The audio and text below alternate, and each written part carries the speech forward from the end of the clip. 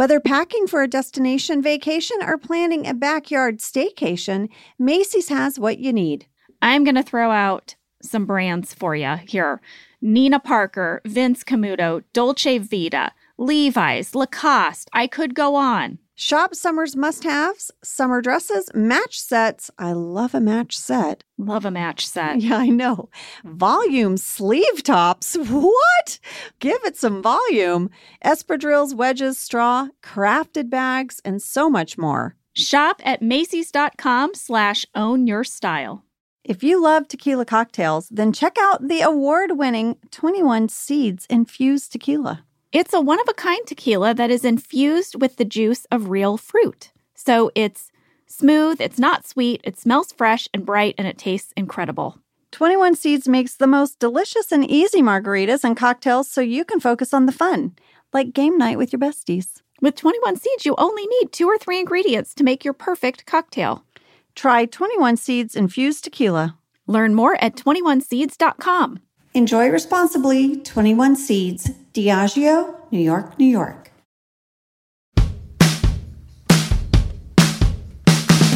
I'm Jenna Fisher. And I'm Angela Kinsey. We were on The Office together. And we're best friends. And now we're doing the Ultimate Office Rewatch podcast just for you. Each week, we will break down an episode of The Office and give exclusive behind-the-scenes stories that only 2 people who were there can tell you. We're the Office ladies. Hello. Hi there. Okay, hi. It's Ed. Hi. Surprise, you guys. We have Ed Helms here today, and we will be talking about Andy's play. I didn't know if I was supposed to talk right away or if you were going to introduce me or that, but then you both looked at me. We just stared at you until you spoke. Okay, so yeah, I'm talking. Now I'm talking. I'm here. Well, this is season 7, episode 3. It was written by Charlie Grandy, directed by John Scott.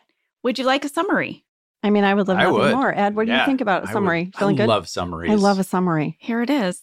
Andy invites his coworkers to watch him in a community theater production of Sweeney Todd, which Michael is upset to learn he was not cast in.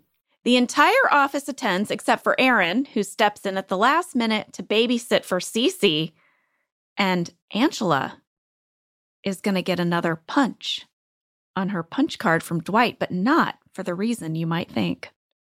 There it is. What do we think? Mm-hmm. I thought that was a fantastic summary. It's actually, yeah. I rewatched the episode in preparation for this, and that summary is spot on. Oh, right? Thank you. Yeah. I wrote it myself.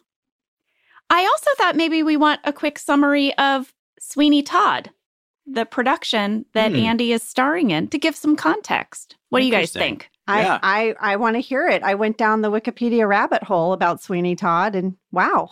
Oh, well, I hope I cover it. If I don't, will you let me know? Maybe. Oh, no. I didn't commit any of it to memory. There's just a lot of versions. I don't know anything about it, so I won't know if I mean, I know what is in the episode, basically. But I don't know the musical. And I know the premise, but I don't know the story. So anything you say is going to be fine with me. All right. Well, here we go. Sweeney Todd, the Demon Barber of Fleet Street, is a real musical that first opened on Broadway in 1979. The music and lyrics are by Stephen Sondheim, and the book is by Hugh Wheeler. The character of Sweeney Todd, a murderous barber who goes around killing people, it originated in Victorian serialized fiction known as the Penny Dreadfuls. Yes, I saw that on Wikipedia. I have one little beef with your summary, actually. Are you done? You're not done. I have a little more to say. Okay, go for it. Okay. Sorry. Now, already one beef I've earned. Mm-hmm. All right. The musical was based on a play by Christopher Bond, where he introduced a psychological backstory for Todd's crimes. And Stephen Sondheim had seen this play, and that inspired him to write the musical. Over 80% of Sweeney Todd is set to music, either through singing or an underscore to dialogue. And the musical won both the Tony and the Olivier Award for Best New Musical when it came out. When was that it came out? 1979. What's your beef, Ed? Okay, so you said that he goes around killing people. He actually is a barber, and he murders people in his barbershop. So really, people come around to be murdered. Exactly. Yes. That would have been more accurate. He doesn't go around murdering. Mm-hmm. People come around to get murdered. Yeah. More accurate. They come around for a haircut. They come around for a haircut. Then he kills them with the straight razor. Right. And then he opens the chair. He has a lever and they go flying down into the basement. And then he has a friend who turns their bodies into meat for really bad mince pies. Aren't they really yummy? Oh, yeah. Sorry. She has a song at the beginning that she has really bad pies. Oh.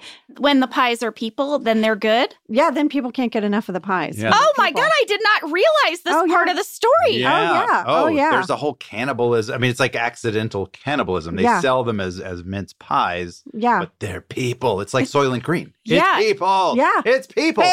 It's people. Come on, people. Yeah. People pies. People wow. pies. The musical could have been called People Pies. It should have been. It should have been, really. We gotta write Stephen Sondheim a letter. Yeah. Getting out my old-timey typewriter.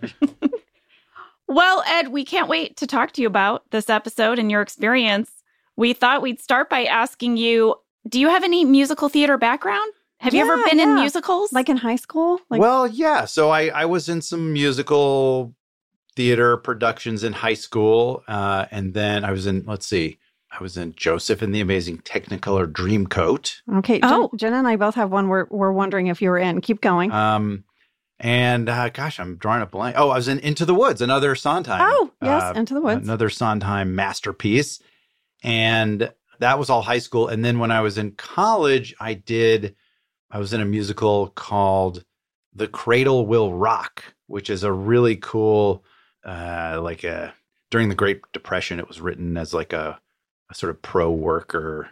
Anyway, it's a cool piece. And that's what I did in college. And then I think that's it.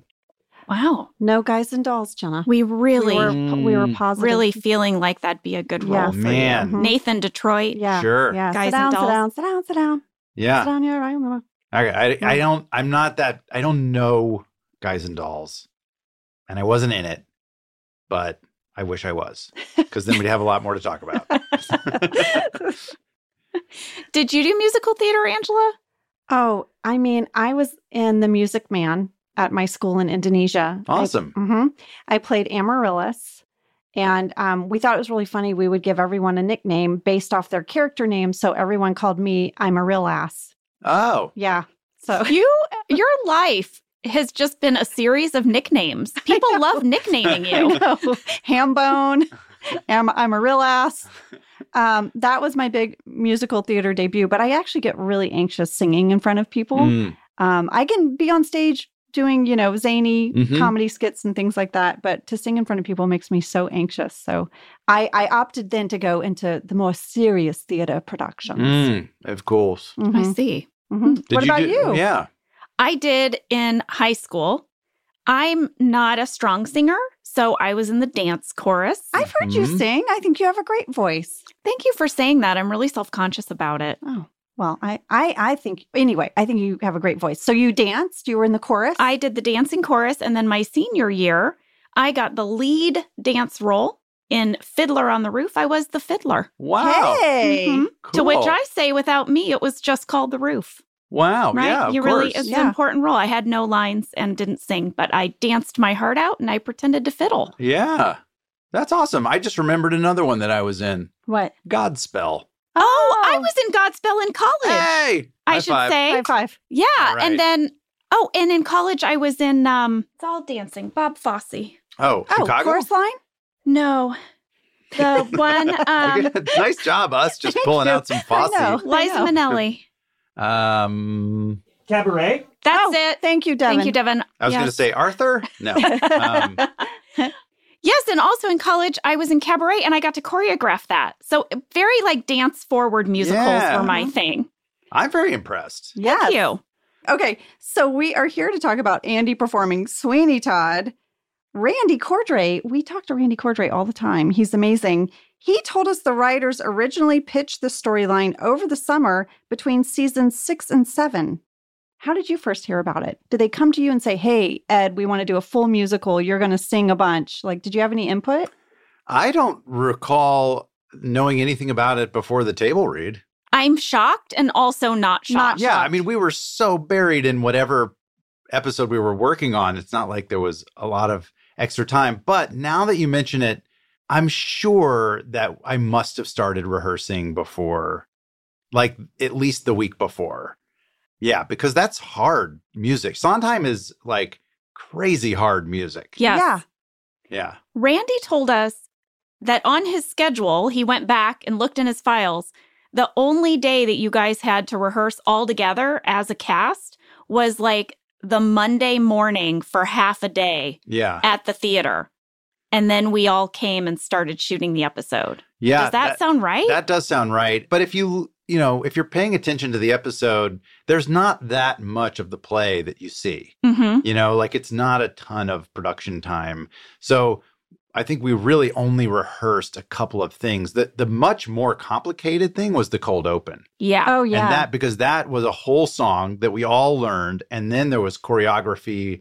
It looks, in the execution, it looks spontaneous, like we're just running around the space. But obviously it was all meticulously blocked. Mm-hmm. And all of the fun dramatic flourishes that everybody is doing in that scene, that I remember being quite complicated, and learning that song was very hard because, again, Sondheim, he doesn't like to write melodies that you expect. Everything kind of goes in weird directions, and rhythms are weird. It's like that ends with like the cadence is like the demon barber of Fleet Street or something. Yeah. It's like a straight, like a weird hiccupy thing, and everyone had to get it right.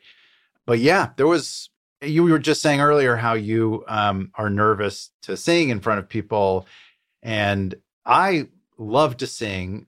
Obviously, anyone who knows me, I love to sing, but I actually struggle with lyrics, and so I really have a hard time memorizing lyrics, and that can then make me really anxious in a performance setting, or like, if I have to, like there were a few times I had to sing like long songs on The Office, Mm-hmm. and it puts me in a panic state. So that cold open was really hard, but I don't know. It was enough rehearsal time. Were you singing live when you guys did that, or were you singing to like a playback recording? It seems live. It is. It's Yeah, all that's live. my memory. And even the stuff in the theater is live. I thought so. Yeah. That was my memory too. Yeah. Oh, The boom box is fake. Like there was, obviously that was That you I hit- you hit fake- play on the boom yeah. box, and then but I think they had a guide track sort of pumped in under the desks or something Mm-hmm. that we sang along to. But yeah, that was all real singing. I remember the first take we did of that cold open when you guys came in. We did not know anything. We had not seen you rehearse. yeah. It was a complete surprise. I found it so delightful and amazing. It was also my first time seeing all of the costumes, which were Yeah. so well done. Yeah. And it was good. You guys were good. And I didn't know if it would be good or bad.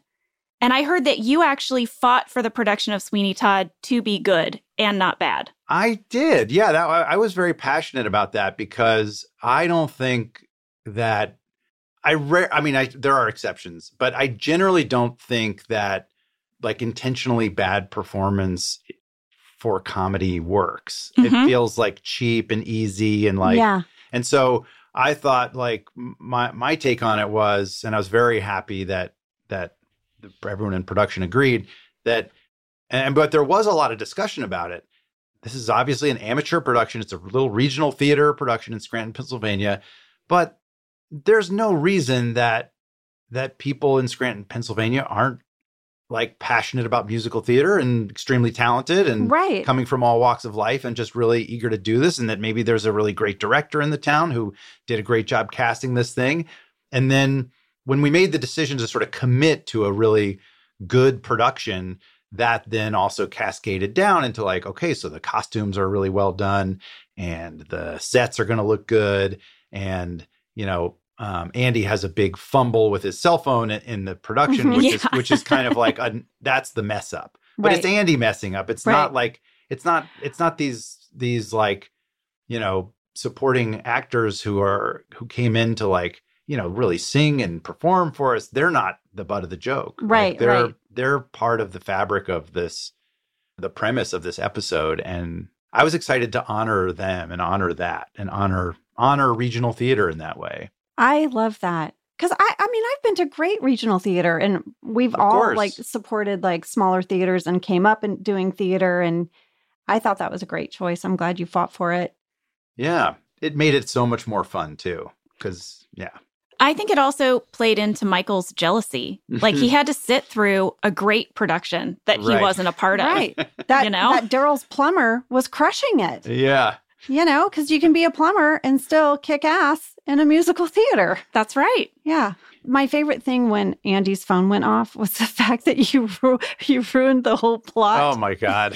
Like, it wasn't so much that the phone was ringing, it's then how Andy tried to justify it. And he was ruined the rest of Well, the it's play. so great because the Sweeney Todd guy gets a huge laugh with like his improv About the bird chirping, the little fix, and then Andy just overcompensates as he always does, and like goes way too far. Yeah. has to pull it back. I loved it. Yeah, it was really actually fun. I have to say, like, as a fan of musical theater and then just sort of singing production stuff, like it was real. Those parts of The Office where Andy got to sing and do stuff like that was so fun. When he serenaded Angela and John Michael Higgins came on board to like put that whole a cappella thing together. Man, it just like, it's really fun to put that, you're sort of putting all that work in on the side, or you're rehearsing in your trailer, you're getting everything kind of like, you want it to be good and you want it to be tight. And then you get to perform it for the cast and do it. There was the closing time bar song. Mhm. Remember? Yeah. And there are just a lot of great musical moments throughout the show. You have one of my favorite lines in this episode, Jenna, which was when you guys check in with Ellie on the phone and you're like, yeah, no, it's great to see Andy singing in the right context or something like that. I forget what the line is, but like, No, that is it. it's so perfect because it actually, I agreed. Rewatching the episode, I was, I thought it was nice to see Andy singing in this context. It's usually so intrusive and so like, and that's part of why it's funny sometimes. But in this context, it actually was it was nice, and it was part of something that was supposed to be that way, and it gave Andy, I think, a sort of authenticity in this episode that he really struggles with in most of the Dunder Mifflin universe. Well, I loved the ending of this episode. I think I rewatched it, I don't know, 3 or 4 times. It made me happy. It made my heart happy. And Daryl is playing Macy Gray's I Try on the piano, and Andy is just belting it out. And you have this montage of all this group of people and where they're at in life and dealing with whatever it is they're dealing. But you're singing, Ed, in that moment as Andy is like, it's like you're halftime at the Super Bowl, man. You're just like everything, your whole body is into it. And it made me so happy. I just loved that moment. Randy told us that the original song for the end was My Heart Will Go On, the Titanic song. That rings a bell. Yeah. He said you even had to go into a studio and record it. And he has like the only recording What? of you. We haven't heard it, but Yeah. he said there is this impassioned version of you singing My Heart Whoa. Will Go On. And then they couldn't get the rights to it and they had to change it. I vaguely remember that, but I don't remember recording it but man, I want to hear that. We'll I know, get it for so you do from I. Randy. Yeah. He has a vault of pretty amazing things. Is there any moment from this episode for you that like stood out for Andy as like one of your favorite moments? I think there's a lot of really cool stuff in this episode. The cold open is just so fun. Mhm. That's a really special thing. And it's Andy kind of like, it's a rare moment of Andy just living in his skin with so much passion and self-confidence, Mhm. and that's really, really cool. I think I was proud of how it's very short, but the musical, the solo, Joanna. Yeah. Yeah. I put a lot of work into that and was really proud of how that turned out. Narratively, the Aaron stuff is really poignant. I thought that was really sweet. Aaron is just so detached, and so like, but she's clearly tapping into some longing for Andy by showing up, and then him kind of getting it at the end and just being like, this is not good. Yeah. I loved Andy's earnestness when Aaron had to take the babysitting job, when he's like, hey, I get it. It's a huge opportunity for her. Yeah. Oh my gosh. And he's checking his phone backstage. One of the most brilliant. Okay, so this is actually funny because I was saying before how I generally think that performing badly is a cheap joke.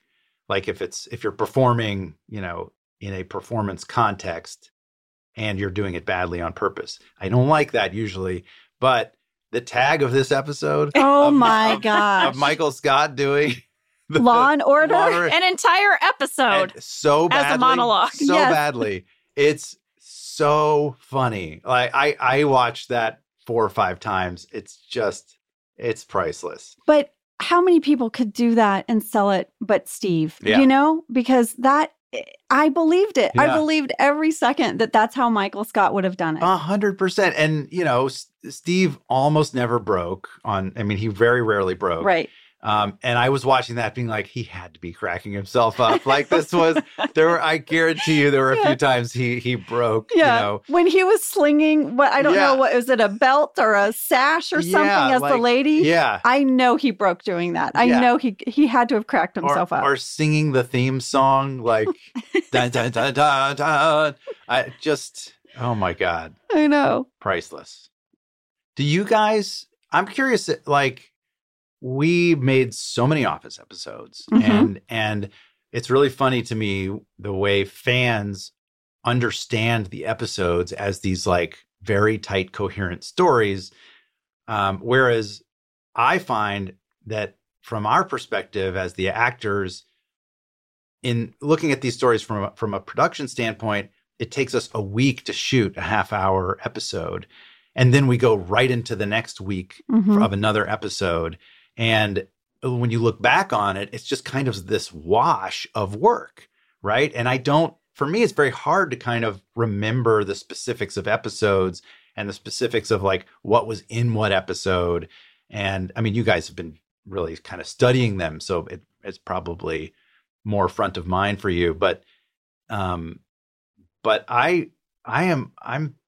found this going back and watching this episode, like, it did trigger a lot of memories, but it also was a little frustrating kind of realizing that what I don't remember. And there's certain scenes, I don't know if you have this experience watching episodes of The Office. All the time. Where you're like, I don't remember shooting that. I don't even remember that day or what was going on. And sometimes it's because you have some crazy thing going on in your life, but more often I think it's just because you just don't remember every day at work. And I got a little heartsick kind of watching. There were some parts of this episode where I was like, oh boy, I wish I remembered, like, just, that scene where we're all around the piano together. Yeah. And it's one of those rare scenes where almost everybody is like in a clump and it's with positive energy, right? Usually it's like, a meeting in the conference room. And it's all crazy. But like to have a moment where everyone's kind of in a good place and happy. I remember watching that and thinking like, this is so special. Like, I love these people. I love these human beings. And it made me a little bit heartsick for the things I don't remember. Your character has the line at the end where you say in the finale, you wish that you knew you were in the good times when you were in them. Like, that's literally what you're saying. It's so true. Yeah. But I get it. It is true though, because you work every day and some days stand out and some days don't. It doesn't matter what your job is. And acting is no different. But sometimes I don't know the show the way people know it when they can just sit down and watch it all the way through.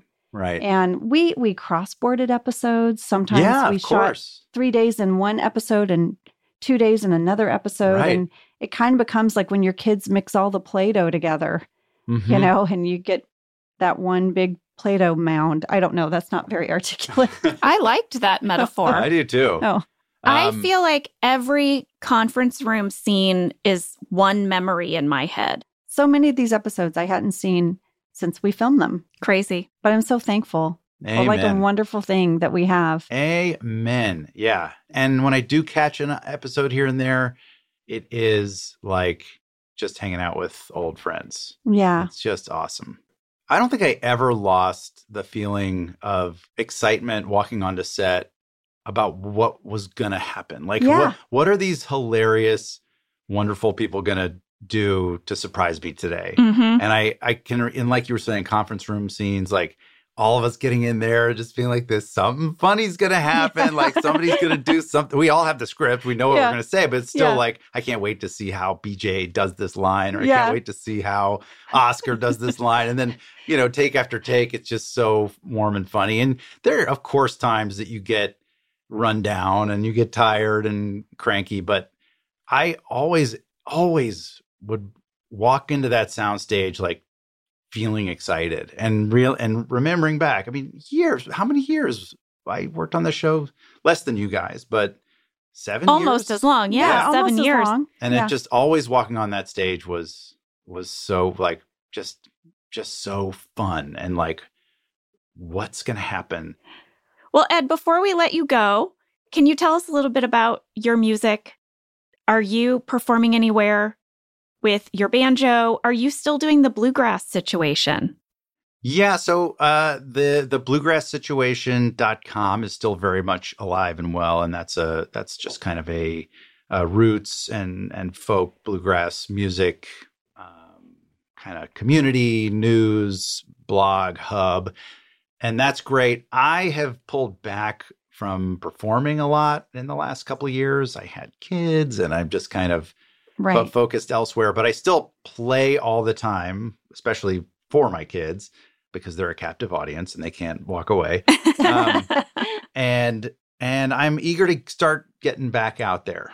Yeah, I've been playing a lot, and I'm starting to kind of get more serious about practicing and rehearsing, but there's not much going on in the professional space at this point. Except Rutherford Falls. Oh, yes, Season 2 is out now on Peacock. Yes, indeed. Rutherford Falls Season 2. Very, very proud of this show, which I co-created with an amazing showrunner, Sierra Teller Ornelas, and Michael Schur. Yes. Mm-hmm. Who Office fans know well.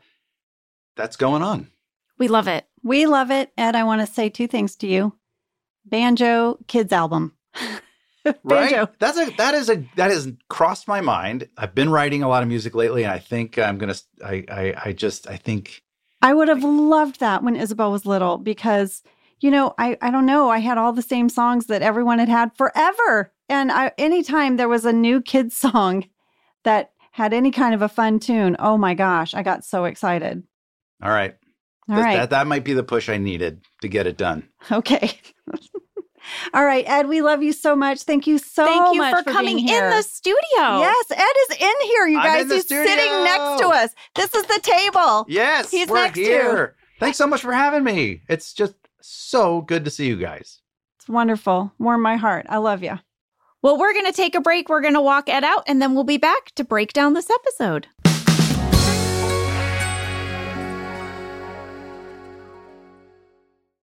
So this winter, we went on a little ski trip with another family, and we got an Airbnb, which was so wonderful, right? Because you can make your own breakfast in the morning. We could even go there for lunch to warm up.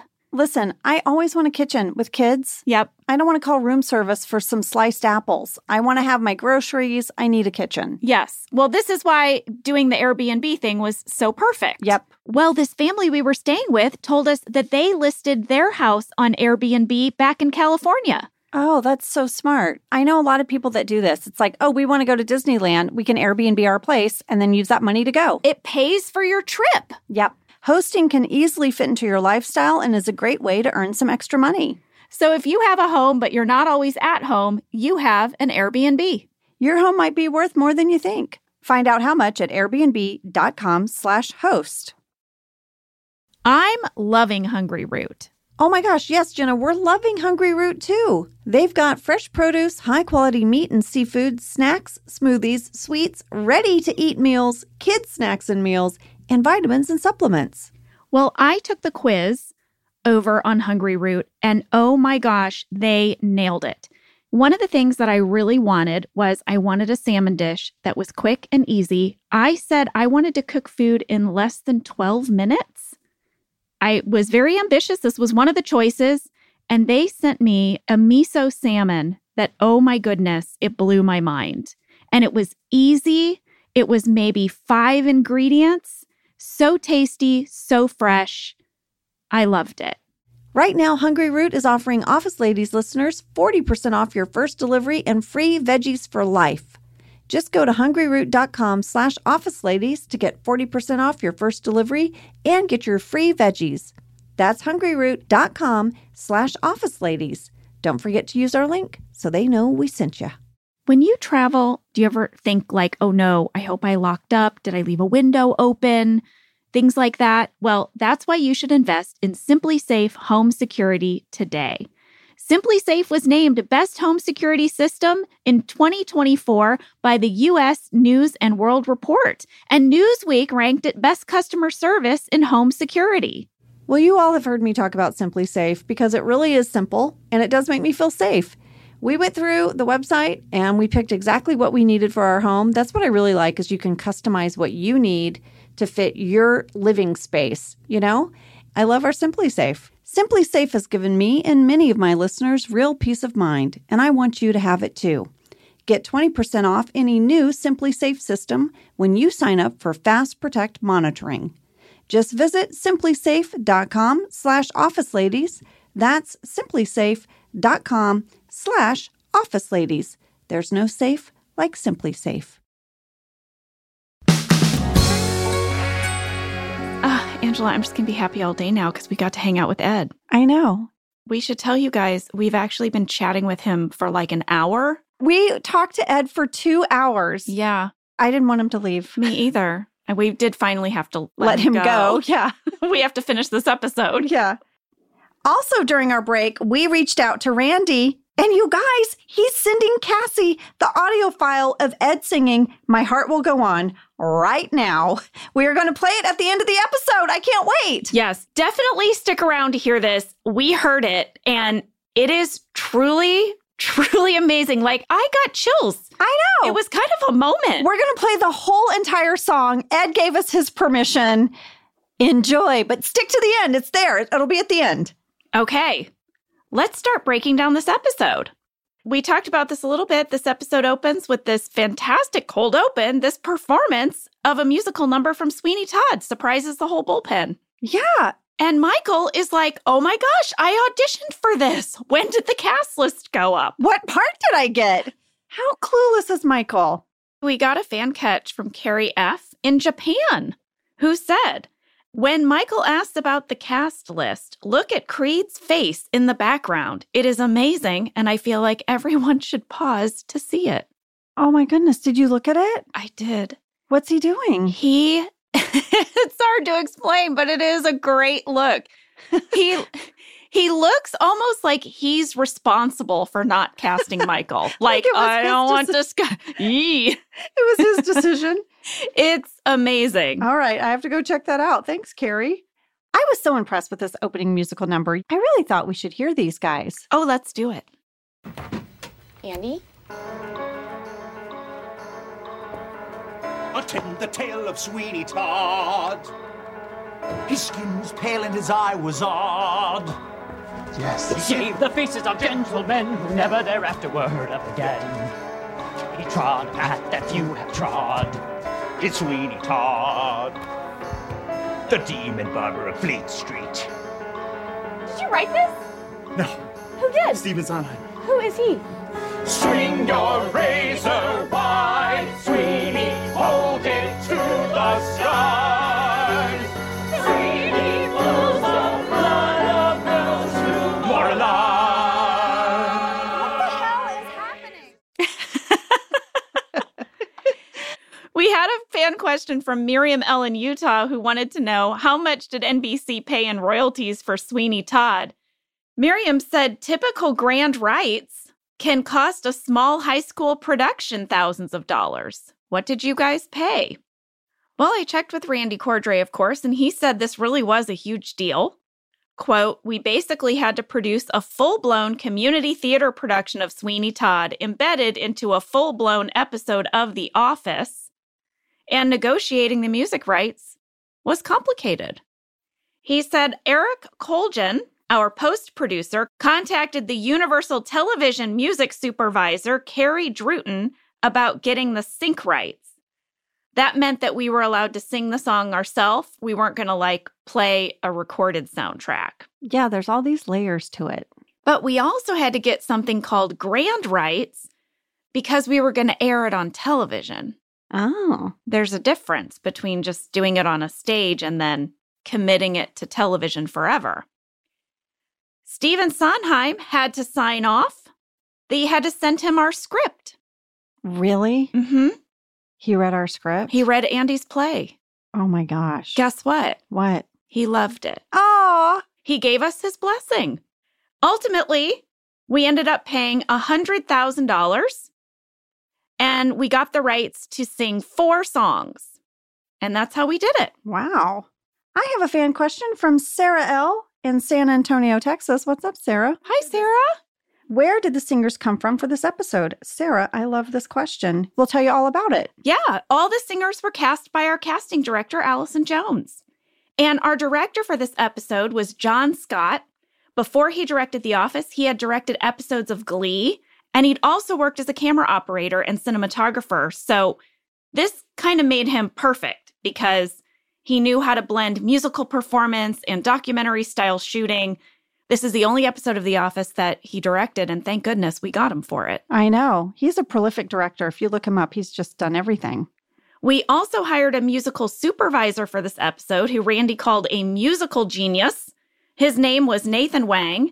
He prepped all of the musical background tracks, attended all rehearsals, and he sat in on the auditions with Allison Jones and John Scott. So the 3 of them found all of our singers. Yes. And Nathan, if you listen to this, Randy could not say enough wonderful things about you. He just went on and on about how important you were for this episode.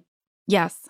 Randy also told us that this cold open sequence was choreographed by Mary Ann Kellogg. You guys remember she did the lip dub. And here were the performers. Kelly Ebsery played the beggar lady. Maxwell Glick played Tobias. Heather Marie Marsden played Mrs. Lovett. David Kirk Grant played castmate number 2. Erica Hanrahan Ball played Joanna. Harry Murphy played Judge Turpin. Randy Gaia played Pirelli, and Michael Tuba Heatherton played Beetle. What a fantastic group. And lady, how fun was it to see Tuba? I know. We should tell everybody who he is because he appeared on The Office several times. We even got a fan catch from Rob B. in Los Angeles, California, who said, "Ladies, I think you need a tuba tracker." Oh, a tuba tracker! This episode marks the first appearance of Michael Tuba Heatherton in the series, and he reprises this role in a deleted scene from Season 8, Episode 13, Jury Duty, where he pretends to be a police officer only to be recognized by Daryl as a member of Andy's play. I look forward to that deleted scene, lady. Uh-huh. But we will also see Tuba in The Seminar as an attendee of Andy's seminar. And we're going to see 2 of Tuba's clown headshots in Roseanne's talent agency in Season 9. And finally, we're going to see him as the minister in Season 9, The Farm, and in the finale, marrying Dwight and Angela. He's just like Nelson Franklin. He is, because he played multiple roles. Maybe the same. Maybe he's a man who has many jobs. Yeah. Like the character Kirk on Gilmore Girls. He worked everywhere. I have never seen Gilmore Girls. Whoa, really? Yeah. Oh, they talk real fast. They do? Mm-hmm. Yeah, that was the thing. The dialogue, it comes out very, very fast. Oh. Mm-hmm. Just a style choice? Yes. Mm-hmm. I don't think And you had to say your lines exactly as written. I would not do very well. This is not the show. It's good you were not cast on it. No, I was not. Well, Rob B. from Los Angeles wants to know, is it just a happy coincidence that Tuba was cast in so many one-off roles on The Office? Or is there another reason? There is another reason. First of all, Tuba's amazing. We love him. In addition to being extremely talented, Tuba was also married to our amazing script supervisor, Theda. Yeah. And Tuba was an actor. He was a professional clown. Just an amazing person. Well, let's get into this episode because Andy has 2 comps for closing night of his show for Erin and her Gabe. And he finds out Gabe isn't going. He didn't think anyone else was going to go. How happy is Andy? He is so happy until it looks like nobody else is coming. Like, Yeah. Jim and Pam's babysitter fell through. Michael's real sour. He doesn't want to go. There was a series of talking heads here in the shooting draft, and several people share their thoughts on musical theater. Oh, Yeah. yes. I really want to share with you what Stanley has to say and his feelings about standing ovations. I'll be there, but do not expect to stand an ovation. I am sick of going to shows and feeling like I need to stand when the show isn't that good. You hear me, Steve Harvey? What? He's throwing shade at Steve Harvey? I love this talking head. I did too. I've been to shows Mhm. where everyone's standing up at the end. It's almost like we stand up at the end of every show. And then you feel bad if you don't. Yeah. And I Yeah. had a little Stanley. I was like, well, how are they going to know when it's a real standing ovation if we stand at the end of all of them? It's sort of like, the participation prize. Mm-hmm. But then I know what it takes to put on a theater production. And you're like, you better stand. Just stand We up. worked our butts off. Yeah. Just getting a show off the ground and from beginning to end, stand on up. Well, I feel both ways. this talking head really made me laugh. And then also now when you rewatch this episode, at the end, when they give a standing ovation, it cuts to Stanley and he's got the biggest grump face because he has to now stand and he's really annoyed. You know what? It's funny. I know they cut the talking head, but everything about that shot of him, like, doing the obligatory standing Yeah. ovation told me the whole story. Yep. I knew all his feelings about it. Well, lady, Dwight is not going to go because the last time he went to the theater, a man dressed as a cat sat on his lap. I feel like Angela made him go to Cats. Lady, we got so much mail from people. You did? Kobe S. from Wisconsin said, in my mind, I have come to believe that Dwight attended a local production of Cats to appease Angela, and I believe Andy was the cat who sat on Dwight's lap. Because in season 5, Employee Transfer, Andy dressed like a cat from Yeah. a production of Cats. Yes.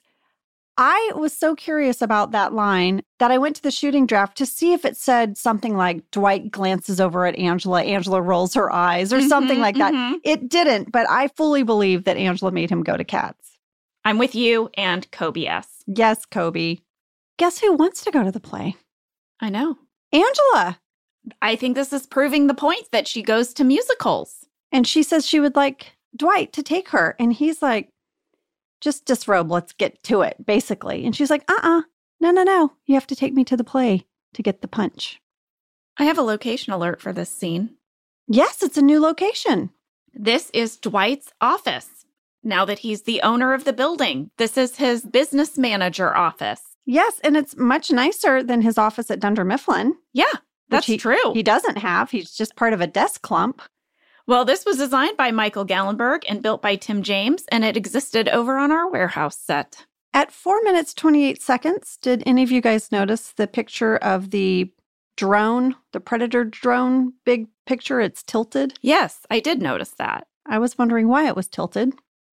I figured it had to be on purpose because it's so obviously tilted. I went to the shooting draft to see, and this is how it read. Dwight is in his building management office hanging a picture of a Predator drone, and Angela enters. Angela says, it's crooked.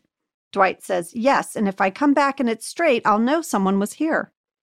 Angela says, smart. And then she goes on to say, I want you to take me to the play this evening. And the scene continues as it aired. Well, Dwight does agree to take her to the play, but he's not wearing a cape. Okay? This made me realize, does he always wear a cape to plays? Like, he's not going to do his usual zhuzh for her. Yeah, has she asked in the past? And he wore a cape. Maybe to Cats. Yes. Angela's going to have a talking head where she says, Dwight and I have a contractual agreement to procreate 5 times, plain and simple. And should he develop feelings for me, well, that would be permissible under item 7C, clause 2. So I would not object. So that little smile at the end that I do, Mm-hmm. I improvised. Oh, It wasn't in the shooting draft, and they really liked it, and they asked me to do it every time. Oh, I love when we would do things like that. I know. It was fun to see it again because I remembered all of a sudden all those memories came back. I was like, oh, yeah. We thought maybe she would give away a little bit of her true feelings just for a second. It would always just fill me with such pride as an actor if I was there performing for the director and the writer, and I did something with something they'd written for me, and they asked me to do it over and over again. Yeah. I was like, oh, yeah. Oh, yeah. I did it. I love it. Pam and Jim are in a pickle because they actually really want to go, but they don't have a babysitter. Yes. Andy comes in the kitchen and asks them if they could just keep looking. Mm-hmm. And Pam's like, yes, we will keep looking. There was a joint Jim and Pam talking head Yes. about how much they love going to musical theater. I know. When Randy was giving us his insider info on this episode, for this scene, he wrote, Jenna, you sound like you have a cold. Oh, yeah. I know. did. You I think I did. did have a cold. Yeah.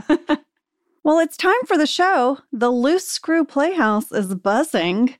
Yes, everyone has made it. Yeah. Phyllis is wearing her fur stole, Yes. and she's arrived with Bob Vance. Mm-hmm. Stanley has brought his mistress. Cynthia. Mm-hmm. There was a whole runner where Phyllis thinks Cynthia's hitting on Bob and she's ticked off. I loved it. I know, it's in deleted scenes. It's so good. We had a fan question from Aaron Y. in Springfield, Ohio. Where was the performance of Andy's play located? Well, this was a little bit of trickery. The exterior shot of the theater that you just see very briefly with no people in front of it, that was the Matcha Theater in West Hollywood. We used an old stock photo of the theater and added graphics on top to say Loose Screw Playhouse. But the whole interior, the lobby, backstage, the stage, that was the Assistance League Theater. We shot there for 4 days, and our base camp was in a Sears parking lot that was nearby. Lady, I feel like there's a chance you went to Sears one day. Maybe at lunch. Sounds like you. I'm sure I did. Oh, I went there. I like that you just had I just a remembered. memory of yourself going. And you got so excited. I remember this. I was so excited. You know, it's not easy to find a Sears in Los Angeles, California. It's not. It's where I bought my first washer and dryer when I moved here. Yeah, and I had to go far into the valley to find a Sears. Yeah. My very first credit card was a Sears credit card Really? that I applied for by myself. I was so excited. I had a credit card, But only for Sears. but only for Sears. Wow. My first pair of roller skates, I ordered out of a catalog because I'm 100 years old. We were living in Jakarta, Indonesia. We got the Sears catalog and I ordered a pair of roller skates. And 8 months later, they were mine because it took forever to get anything overseas at that time. Well, listen, I don't know what Sears is like today, but back in ye oldie days, Ye olden times. that's where you bought all of your appliances because they had wonderful warranties and great service. Yeah. Mm-hmm. Michael is going to arrive, and one of my favorite lines that teases up the best tag of any episode, I think, is an usher says, "Hey, are you the guy that did the entire Law and Order episode for your audition?" Mm-hmm. Oh my gosh. The usher was played by Barbara Fisher. No relation. I think we should point out that Michael arrived with a giant bunch of helium balloons Oh, yes. Yeah. that are going to become a problem later. Well, there was a deleted scene where he called to get flowers, but they were so expensive, he pretended that he lost reception and hung up. And then he got balloons instead. And then he got balloons instead. Well, Andy is thrilled that everyone has shown up, but he notices the one person who isn't there is the only person he wanted to be there, which is Erin. Yeah. But she is who is babysitting for Jim and Pam. Listen, the 13-year-olds have cornered the market on babysitting. It's been a real tough industry for her to get into. Yeah, she has this whole talking head where she says she really needs to get into the babysitting game. And lady, I did a deep dive on babysitting. Did you? I'm Yes. very curious. You know, my very first job was babysitting. I started Same. babysitting when I was 14. What did you get per hour? Oh my goodness, I can't remember. I got $1 an hour. Oh, That's what I got. And if there were 2 or more children, I got $2 an hour. I just remember I babysat these twin boys who were so little. They were like I don't know, 5 months old. And I look back and I'm like, what were they thinking leaving these twins with me? I was so unqualified, but I did take good care of them. No one was injured on my watch. Yeah, my best friend and I, we shared a babysitting summer job for this family. They had 3 children, all under the age of 7. The littlest was like 10 months old. I don't remember him walking. And I would do like Mondays and Wednesdays. She would do Tuesdays and Thursdays, and then we would both babysit on Fridays. And I must have been 15. Yeah. I couldn't drive a car if something happened. Yes. I didn't have a cell phone. Nobody had a cell phone. Nobody had a cell phone. I think back on that time and I just think like, what did I do with that baby all day? I know. I mean, they all lived, so I guess I took care of them. I'm sure we did a good job, but looking back on it now, especially that we have kids, you're like, what? Yeah, it was bonkers. I know.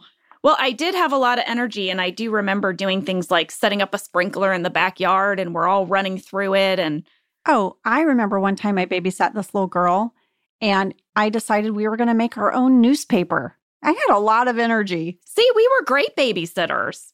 What's your deep dive say? Well, listen, according to Mom News Daily, the average cost of a babysitter nationwide right now is around $15 an hour.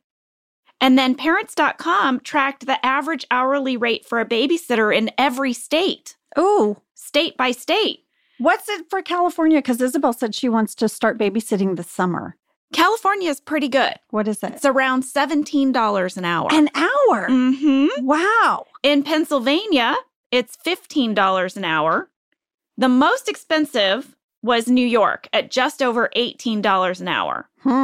The least expensive was Louisiana at $12.49 an hour. But listen, no matter what state you're babysitting in, all of the rates are well above the federal minimum wage of $7.25. So this got me curious. Started looking up minimum wages. Okay. Because a lot of states have adopted higher minimum wages. For example, the minimum wage in Arkansas is $11. In Maine, it's $12.75. But there are many states who do not have a state minimum wage, and instead they just rely on that $7.25. The minimum wage in Pennsylvania is $7.25. And this would have been true even at the time that this episode was filmed in 2010, because the last time that we had a federal minimum wage increase was in 2007. This episode was filmed in 2010. So the minimum wage was $7.25. It is very likely that Erin was going to earn more than that. The bottom line of all my research is that babysitting is almost always going to earn you more than either the federal or your state minimum wage. And Erin was right to want to get into this side hustle. Mm-hmm. Babysitting. Babysitting. Well, the play is starting, and there's an important piece of information that is going to send Michael in a huge spiral. Oh, it's so great. Daryl says, hey, that's my plumber. Michael's like, no. The guy playing Sweeney Todd, he's a ringer. He's like a world-class actor. Daryl's like, nope, it's in the bio. That is my plumber. He's never even been in a play. They discovered him doing karaoke.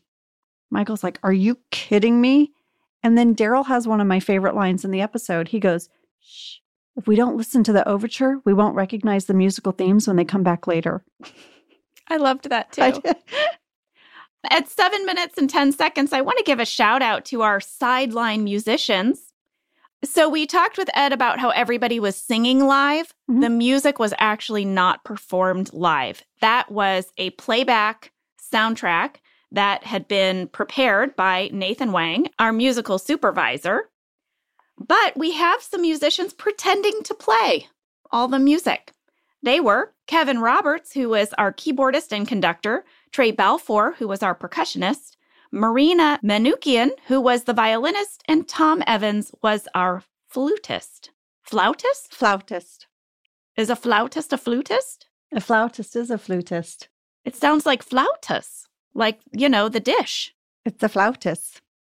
Why aren't they a flutist? I don't know. What's wrong with, why are we confusing it? Why are we changing all the letters? It's probably a ye olde timey reference that we held on to for no reason. Well, okay. Our flautist in his hammock was playing the flute. How about that? The show is well underway. And you know what? Andy's crushing it. He really is. He's singing his solo, Joanna. I mean, Stanley is sleeping, but... Jim and Pam are impressed. So is Dwight. Dwight is kind of like nudging the guy next to him, like, hey, I know that guy.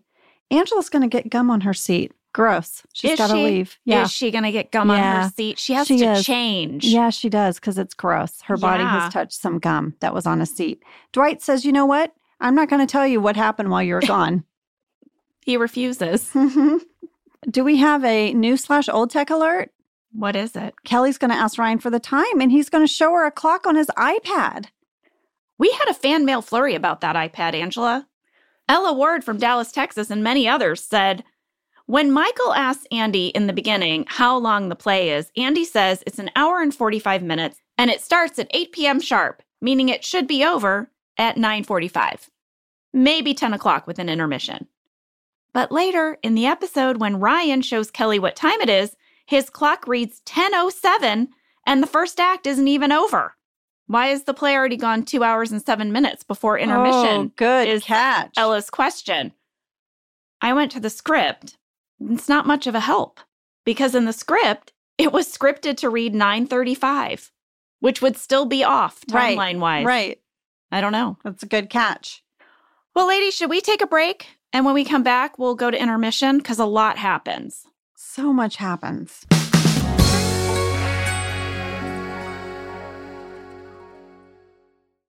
Well, folks, you know I have a lot of family in Texas, and I just want you to know, if you travel to Texas, there are vast landscapes, cultures, regions, destinations, activities that allow for an infinite number of different travel experiences. You can have fun in the sun. Texas has 350 miles of coastline. That's right. Or if you like more of a rugged vacation, there are campgrounds, hiking trails, state parks, and the food. Can we talk about the food? Tex-Mex. And barbecue. There's live music, art museums, cowboy experiences. Come on. Right now, Travel Texas offers a one-of-the-kind online trip builder that allows users to generate a custom visually led trip matched to their unique interests. So you go in there and you click your interests and it'll say, here's where you want to go in Texas.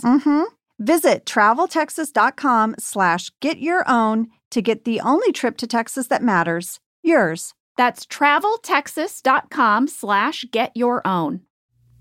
When it comes to hiring, the best way to search for a candidate isn't to search at all. Don't search, match with Indeed.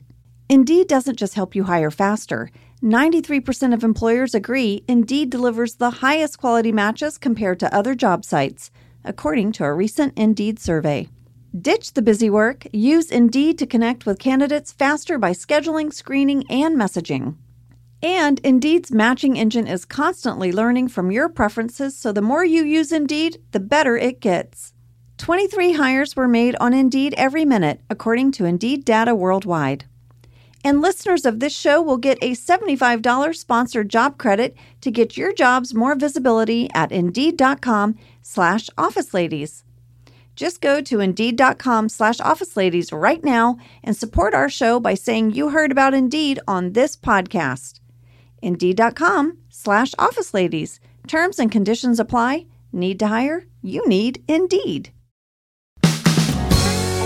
We are back, and the first thing that happens at intermission is that the director of this stage production, Shelby Thomas Weems, who was played by Phil Abrams and who I could not have loved more. He's so fantastic. There's more of him in deleted scenes I'm going to share. Really? Yes. Oh, I'm so happy to hear that. He comes up to Michael and he says, if you keep auditioning with that same gusto, we will find a part for you, Michael. What is this character he's created? I love Shelby Thomas Weems. There'll be another pep talk from him. I'm going to save it. I'm going to save it. Lady, I'm so very excited. Michael is still so sour. He's going to steal a whole bottle of wine. I love it.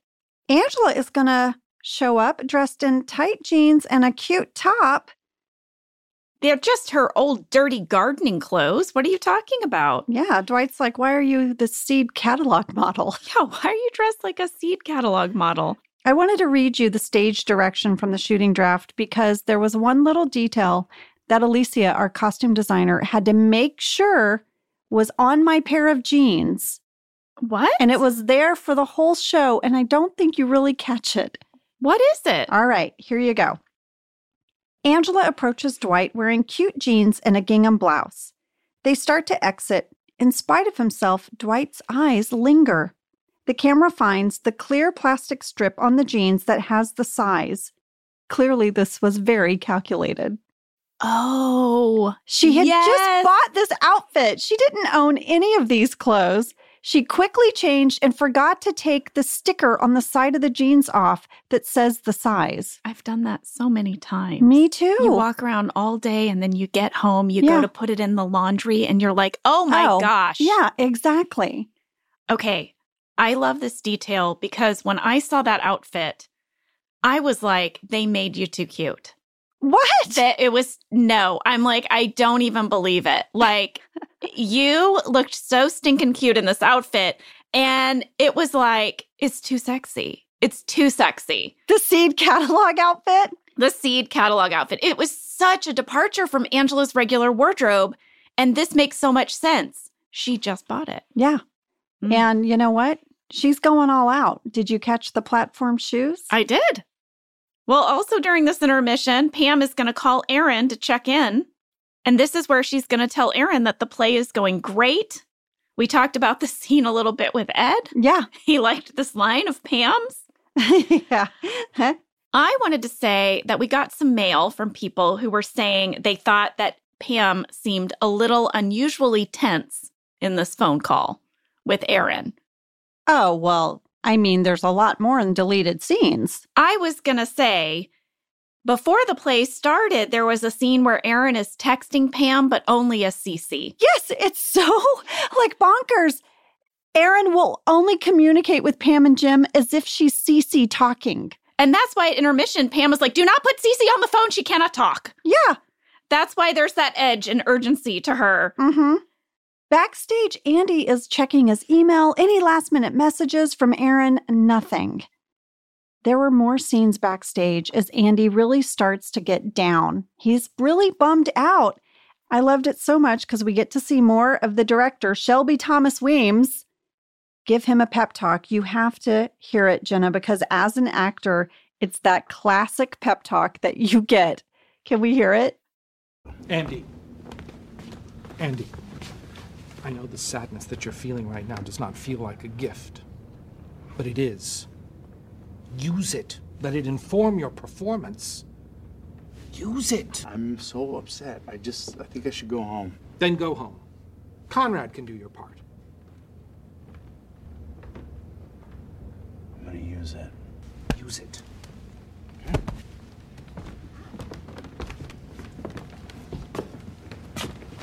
I can do your part. I'm gonna use it. There's so many things about the scene that are amazing. He's every director I've ever had. Every theater director Yeah. I've use ever it. had. Mm-hmm. Yeah. I really wish you could see. I'm going to record it and show you. I have to put it in stories. When Shelby, the director, says, you've got to use it. And then Andy's like, I don't know if I can. He's like, well, then go home. Conrad can play your part. It cuts to Conrad. No. The person who played Conrad gives the most brilliant look like, huh? Like, what?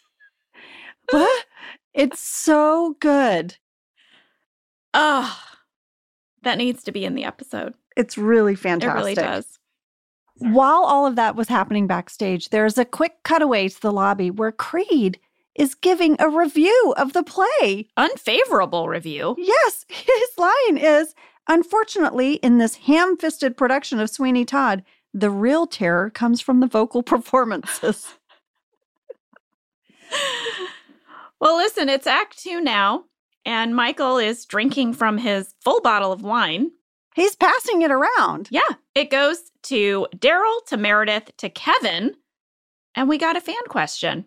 Okay. At 10 minutes, 45 seconds, Victoria S. from Chesterfield, Virginia says, I've got to know, was there a storyline cut out involving Kevin and a jacket that he wears to Andy's play? Yes, Victoria, there was. Yes. If you see, he's wearing this Like, what do you call that? Well, like a bomber jacket? Well, they remind me of like the varsity athletic jackets you get when you make the varsity team. It has the leather sleeve and then the fabric on the torso part. Yeah, and it's embroidered with the name Kevin. Yeah. So there was a scene from before the play starts in the lobby. Mhm. Oscar's looking at old show posters, and Kevin walks up wearing a Sweeney Todd jacket. And Oscar's like, Kevin, why'd you buy that? And Kevin's like, it was cold. And then the stage direction said, reveal the jacket is embroidered with Kevin.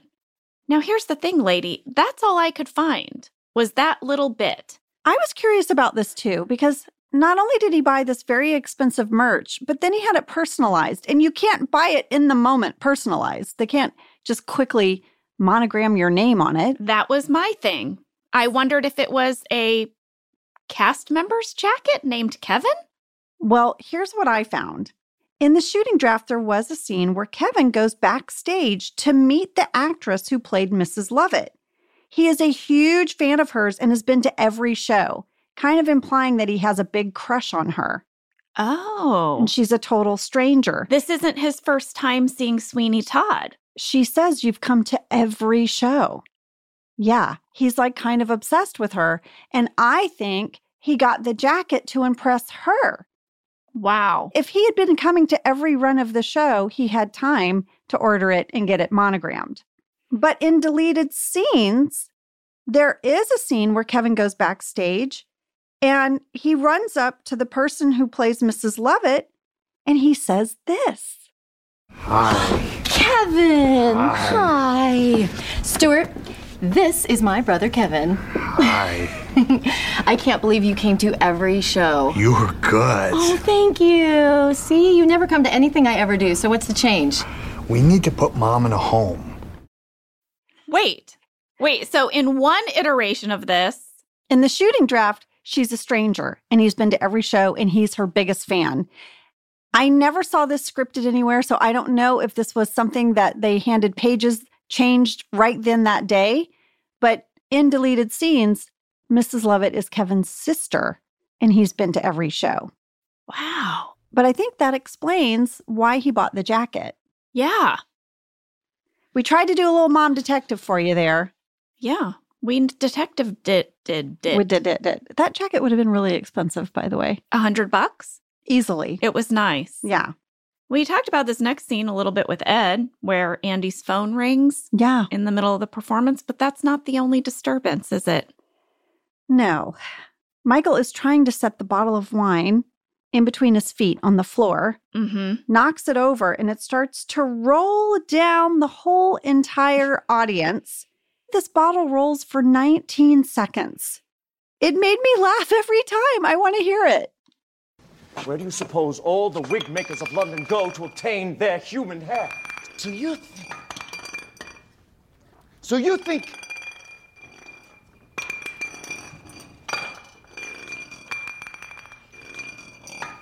It's so long. That's such a long amount of television time. Lady. To just, in silence, let a bottle roll. I looked in the script at the script note, and it had a delicious little nugget that says, you think it's done, but it's not. Yeah. It was so great. I mean, when they were looking at locations, I guess they had to make sure there was no carpeting. Like they had to be able, this was in the script from the beginning. Yeah. Well, that's not even all. Because then Balloons start popping. yes, Michael loses control of his balloons. They start popping and then a baby starts crying. A baby. Cece. Aaron has brought Cece and is standing in the back of the theater. Andy is so happy. He says, she's a terrible babysitter. We had a fan question from Sean M. in Cincinnati who says, oh my gosh, I have been waiting to ask this question since you all started this podcast. No, scratch that. I've been waiting to ask this question since this episode first aired 11 years ago. Oh my goodness. At 13 minutes and 56 seconds, why is Meredith climbing onto the stage behind Andy's talking head? Please tell me there is an answer because it keeps me up at night and I just need this mystery solved. Sean, you've held on to this for a long time. Did you notice it, Ange? Because I didn't even notice it. Sean, I didn't even notice it, and I watched this episode 4 times. I went back and looked at it, and sure enough, yes, Meredith is climbing on stage behind Andy's talking head. So I went to the script, and there is a very odd stage direction that is supported by nothing, but does say this. Behind Andy, we see Meredith climb onto stage and jump up and down. I think it was just meant to be like an extension of the mayhem. That it was like bottle, balloons, baby. Andy's giving this talking head. Meredith's jumping on stage. Well, Meredith had drank most of that bottle of wine. I think that's what it is. When they passed it around. She held on to it for a bit. Exactly. Wow. Sean, I did not catch that. That is hilarious. Everyone can look for it now. Great background catch. Real good. Jim and Pam are so ticked off. They're going to take Cece home. Pam says they won't ever be leaving the house together again. Yeah. This is our first time getting to meet little baby Cece. What a cutie. We used twins for Cece. They were Sienna and Bailey Stroll, and they played Cece for the bulk of the show. They were just the sweetest kids. Their parents were wonderful. I just loved these girls when I saw myself holding that little baby. I mean, I held those girls a lot. A lot. I was with them a lot. You spent a lot of time with them, too, off camera, so they'd be comfortable with you. Yeah. You were so great with them. Oh, I would love to see them again. I know. Wouldn't that be amazing? What's it like for them to know that they were baby Cece on The Office? Aww. I wonder, because they're like, I can't believe it. They must be almost teenagers now. Yeah.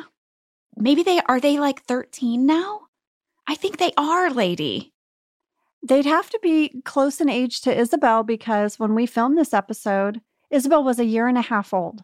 Oh, my goodness. I know. I measure everything. It's like that thing you do where you measure everything that happened in your life by how old your child was. I do that a lot for The Office. I have pre-baby years and then post-baby years on The Office. Yes. Well, unfortunately for Stanley, there will be a standing ovation. He's going to have to get up. There is. It seems to be motivated when the actor playing Sweeney Todd comes out on stage. Mm-hmm. People loved his performance. Michael starts to boo him. Boos him. So rude. Meanwhile, outside, Angela and Dwight are looking for Angela's car in the parking lot. Did you catch this couplet of dialogue? When Dwight and Angela are talking about how bad the show was, and Angela says that was more horrifying than nonsense. Did you catch that she said nonsense? That's the name of the show. Yes. She doesn't say nonsense. Some people thought that. She says nonsense. So Nonsense was a musical comedy written by Dan Gogan. It's very famous, lady. Nonsense. Yeah, I wasn't familiar with it. Well, you know who is familiar with it? Who? Our very own Phyllis Smith. She starred in Nonsense. That's right. At the St. Louis Muni. That's right. Mm-hmm. So, you guys, here's the plot of Nonsense. The show starts when the Little Sisters of Hoboken discover that their cook, Sister Julia, had accidentally poisoned 52 of her sisters. They are in dire need of funds for the burials. The sisters decide that the best way to raise the money is to put on a variety show. So they take over the school auditorium, which is currently set up for the 8th grade production of Grease. You meet all of the nuns. It's a full-on musical. It features tap dancing, ballet dancing, an audience quiz, comic surprises, and it became an international phenomenon. Well, we got a fan question from Candy B in Cartersville, Georgia, who said, my girlfriends and I make an annual pilgrimage to the Muni in St. Louis. Angela, the Muni is this huge outdoor amphitheater, and every year they put on a variety of big musical productions. So I went there as a kid. Yeah. It's so big that you need binoculars sometimes to see the stage if you're back far enough, but that's like part of it. Like, right. I would go as a kid, we'd get the binoculars and you watch the show. Candy said, one time we got to see Phyllis Smith perform in Nonsense. When she made her entrance on stage, she got a big laugh because another character asked her where she had been for so long. And Phyllis pointed off stage and said, "Over there in the office." That was her line, "Over there in the office." That's fantastic. Dwight and Angela's scene will continue, and I wanted to read you guys the stage direction in the shooting draft. Oh, lady, I wrote it down too.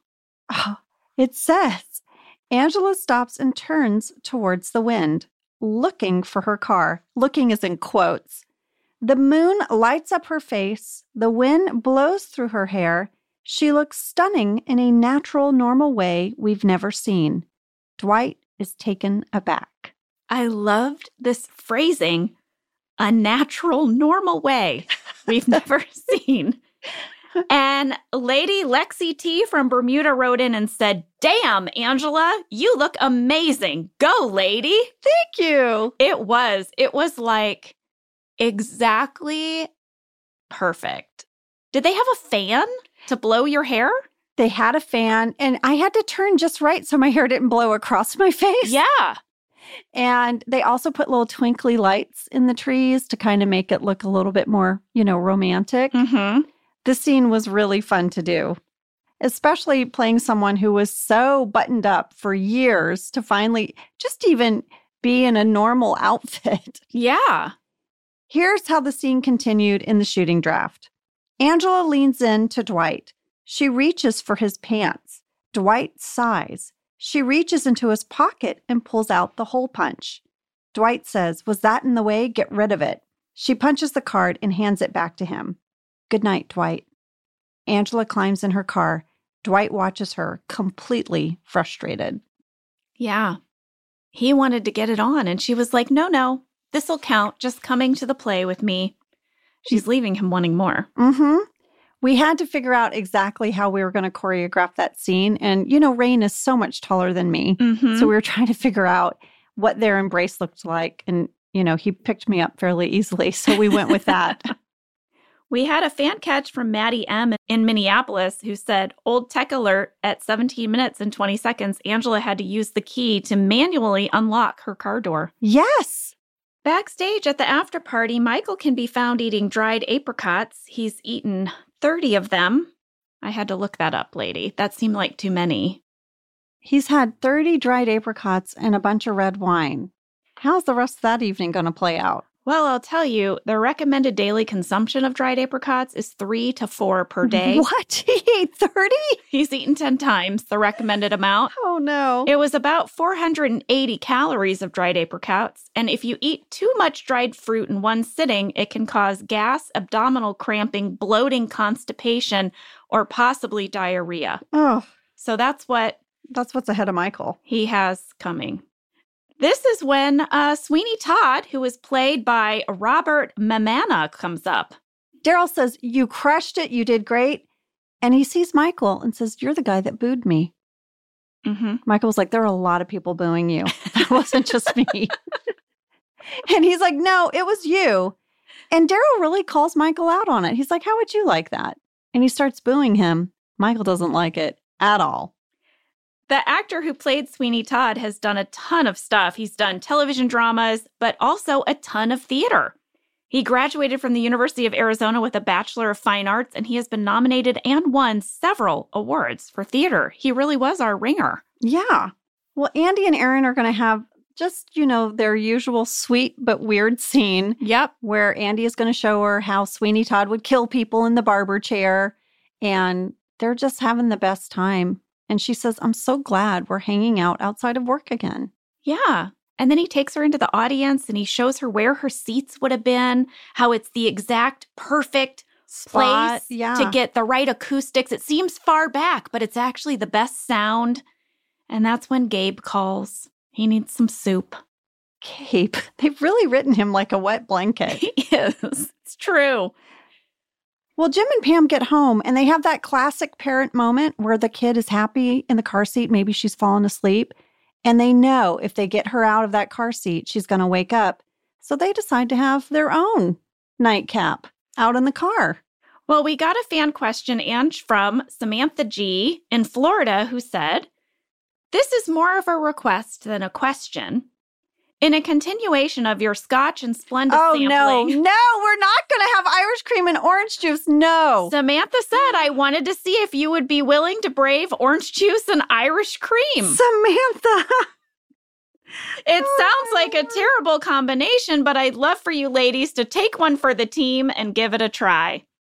So, lady, I brought in some Irish cream and orange juice. You did not. I cannot believe you brought Irish cream and orange juice. I'll go get it. It's in the fridge. Are you supposed to refrigerate Irish cream? I don't know. I've never even wasn't had sure. it. I've never had Irish cream. It's like whiskey and cream, right?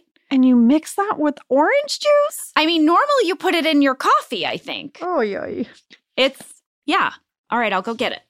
All right, Jenna has gotten the Irish cream and orange juice. I have it. Now, I don't know what proportions I'm doing here.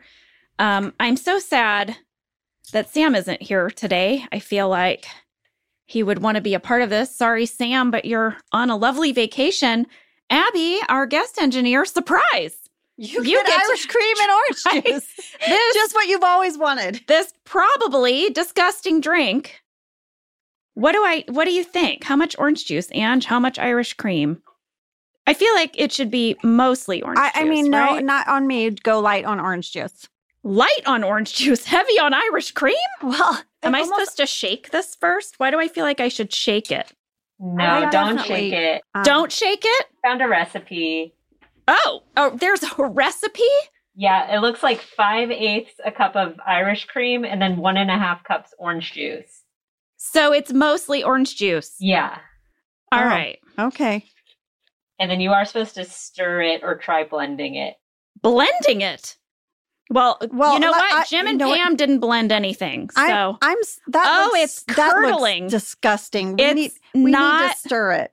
It's not mixing together. It looks like someone vomited in their orange juice. Angela, this is yours. It's more Irish cream. No, follow That's the recipe. what you said. You wanted it with the more weird curdling stuff. We need something to stir it. I'm going to go get a spoon. Okay. Hold, please. Okay. Here's a spoon. It's not really helping The that spoon much. is not doing anything. These two liquids don't want to go together. That's clear to me. Okay, Here we go. Cassie, Abby, they are not running in. Other times, I mean, there's no movement from them. Yeah. They have not left their chairs. They clearly don't want to drink. You don't have to. I want to go on record that for my beet vodka, people came in here at least at a quicker pace than this. Yeah, I was excited for beet vodka. This looks really scary. Yeah, it looks disgusting. Abby did not know what she was getting into when she was like, I'd love to fill in for Sam today. Everyone say hi, All right. Abby. Here we go. Here we go. Oh, it's not bad. It kind of tastes like a creamsicle, yeah. It is. It tastes like a creamsicle. Yeah. It's not as bad as it looks. It looks really gross. It looks disgusting. I can't taste any of the alcohol. It just sort of tastes like creamy orange juice. It's not the worst thing in the world. Well, paint me surprised. Yeah. I mean, Scotch and Splenda, total surprise. Beet vodka, absolute surprise. And this one, not as bad as it sounds. Not as bad as it looks. I'm not going to order it. Like, I would maybe order a Scotch and Splenda. The look of it is so foul. It's just foul looking, but it doesn't taste as bad. Well, Samantha, there you have it. Can I say something? I hope so. It's not sitting in my stomach good. I wouldn't take another drink, lady. I would stop drinking it. It's turning on me. Is it really? Mm-hmm. Mm-hmm. That one tastes more like orange juice than anything else, which is good. You know that acidy feeling you get in your throat after you've thrown up? Oh, no. I'm taking a sip of water now. Yeah, I used my water glass. I'm going to take that water. Okay. Well, fair warning. It could turn on you. All right. Okay. I will continue. Oh, yeah. I feel like I have a little bit of heartburn all of a sudden. Yeah. Do you guys Are feel you guys the feeling the heartburn in there? A little bit? Nothing yet, but now I'm scared. I'm really glad we're near the end. I'm glad this didn't come earlier in the episode. All right. I should eat a banana or something. Yeah. Where are we? I can't even concentrate. Okay. We are Andy is moping backstage. Yes. That's where we are. And Okay. we're about to have that great scene that we talked about with Ed. I absolutely love the scene. Everyone's like, Andy, you were so great. Come on, sing us a song. Sing a song. And he starts to sing. And sorry, it's making me burp. I told you. How many sips did we take? Like 2. I know. And it is immediately, my body is rejecting it. It didn't taste bad, but my body is saying don't. My eyes said don't drink that. First, visually, my eyes were like, don't put that in your body. But now my body is never wanting me to ingest that again. I took 3 sips. I told that now third sip is like, I feel like something's burning in my chest. Okay, I'm so sorry. I had to burp. Who My wrote apologies. that? Who wrote this episode? Charlie Grandy. Charlie, what have you done to us? Okay. Anyway, everyone gathers around. I absolutely love this. Daryl starts to play Macy Gray's I Try on the piano, and Andy sings his heart out. I went to the shooting draft, Jenna, because I wanted to see if it mentioned the Celine Dion song that Randy told us about. Yeah. It doesn't. This is what it says in the shooting draft. Daryl starts to play I Would Do Anything for Love by Meatloaf. Oh, my goodness. And Andy starts to sing. And I would do anything for love. I'd run right into hell and back. I would do anything for love. I'll never lie to you, and that's a fact. As Andy sings, Bob puts his arm around him. Oh. That's the shooting draft. Well, Randy told us that this song, Macy Gray's I Try, cost $25,000 and that Craig Robinson pre-recorded his keyboard track. So while we're shooting, Craig is just pretending to play. And the reason that they did this was so that they could keep the tempo of every take the same during editing. So they could cut between. The episode is going to end. We mentioned this very briefly with Ed, with my favorite tag, I think maybe ever in the series. We are going to see Michael's audition where he performs an entire episode of Law and Order, including the opening and all musical interludes. It starts with, in the criminal justice system, the people are defended by 2 separate but equally important groups, the police who investigate the crimes and the district attorneys who prosecute the offenders. These are their stories. And Michael goes, kung kung.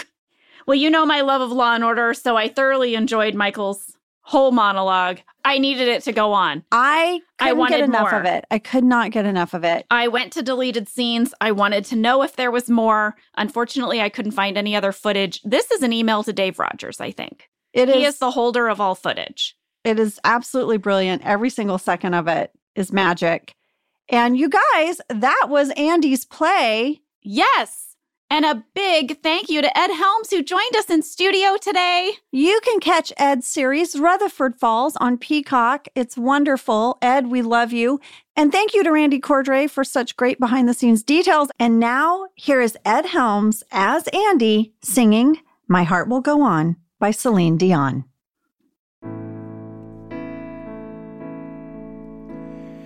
Every night in my dreams, I see you, I feel you. That is how I know you go on.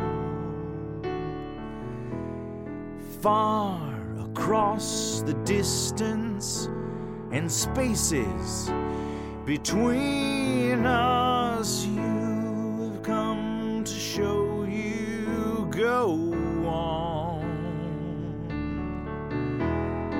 Near, far, wherever you are, I believe that the heart does go on. Once more you open the door, and you're here in my heart, and my heart will go on and on. Love can touch us one time and last for a lifetime, and never let go till we're gone. Love was when I loved you. One true time I hold you, and in my life we'll always go on. Near, far, wherever you are, I believe that the heart does go on. Yes, it does. Once more you open the door, and you're here in my heart, and my heart will go on and on. But girl, you're here. There's nothing I fear, and I know that my heart will go on. We'll stay forever this way. You're safe in my heart, and my heart will go on and on.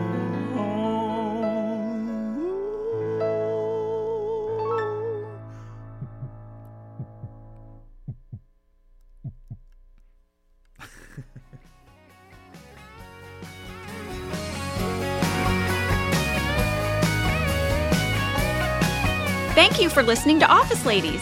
Office Ladies is produced by Earwolf, Jenna Fisher, and Angela Kinsey.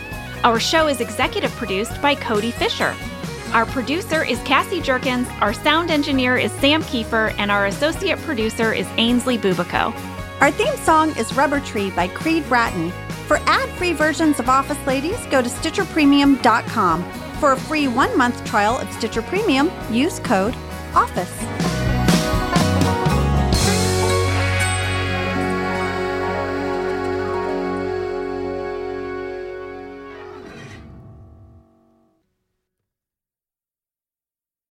Life is a highway, and on it there will be many chicken sandwiches. But there's only one McCrispy. So go ahead and hit the turn signal if you know about this juicy gem of a detour. 1, 2, 3, 4. Those are numbers. But you already knew that. If you want to know what number you're going to pay each month for your car, use Kelley Blue Book My Wallet on AutoTrader. They're really good at numbers. AutoTrader.